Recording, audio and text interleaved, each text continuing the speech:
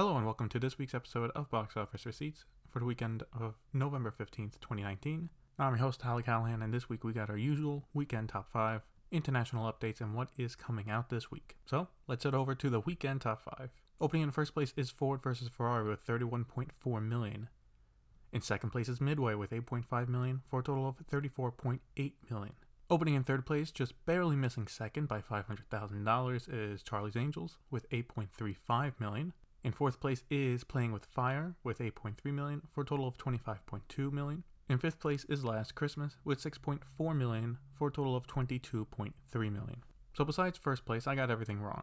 First, I did not expect Charlie's Angels to bomb like this. Now, it was only expected to do between 10 to 15 million, but it did not even hit 10 million.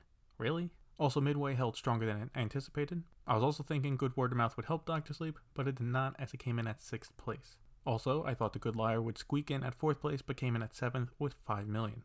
Playing with Fire here is a bigger surprise, only dropping 34%. That's a good hold, and it looks like it is playing like a solid family movie during the holidays, but you have to wonder how much Frozen 2 will kill its legs. Let's go over some international numbers. Ford vs. Ferrari came in at $22.3 million internationally, for a worldwide opening weekend of $53.8 million. This is a very respectable opening, and if it holds well, will be the only real hit from Fox that Disney got. Charlie's Angels opened with $19.3 million for a worldwide opening weekend of $27.6 million. So the movie is doing better overseas than domestically, but with the weak numbers, can it hold it, or is it going to have a big drop? The Good Liar had a small opening in just a few countries for $3.9 million internationally, for a worldwide opening weekend of $9 million. This isn't bad yet, as it needs to open in quite a few more countries, and based on the movie, it should not have a big budget either. Dr. Sleep is now up to $26.9 million internationally, for a worldwide total of $52.3 million. It has now passed its budget, but really needs to end up between $100 million to $150 million worldwide to start making a profit, so it does have a ways to go.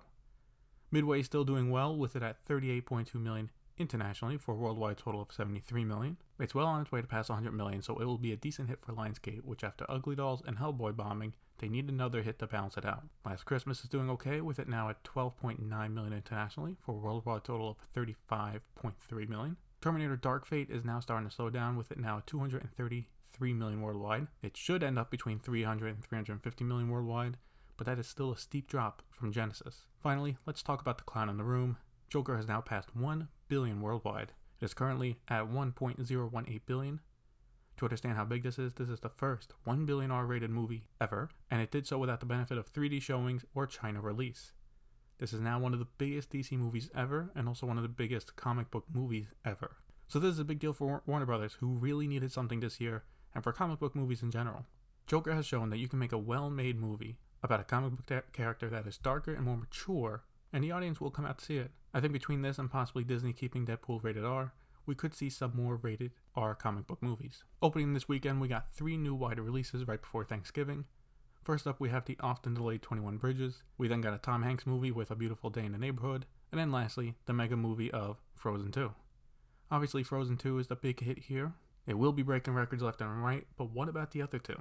I think A Beautiful Day in the Neighborhood will come out on top. It's Tom Hanks playing as one of the nicest people ever, especially in American culture. Now, 21 Bridges does look good. However, it just looks like another well-done cop action movie. Not really original. So my predictions for the weekend top 5 are: in first place, Frozen 2. Second place, A Beautiful Day in the Neighborhood. Third place, Ford vs. Ferrari. Fourth place, 21 Bridges.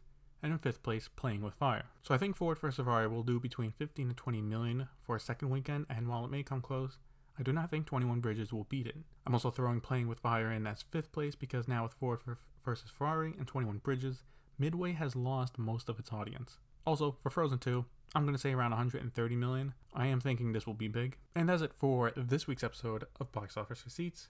As always, thank you for listening, and we'll see you next week.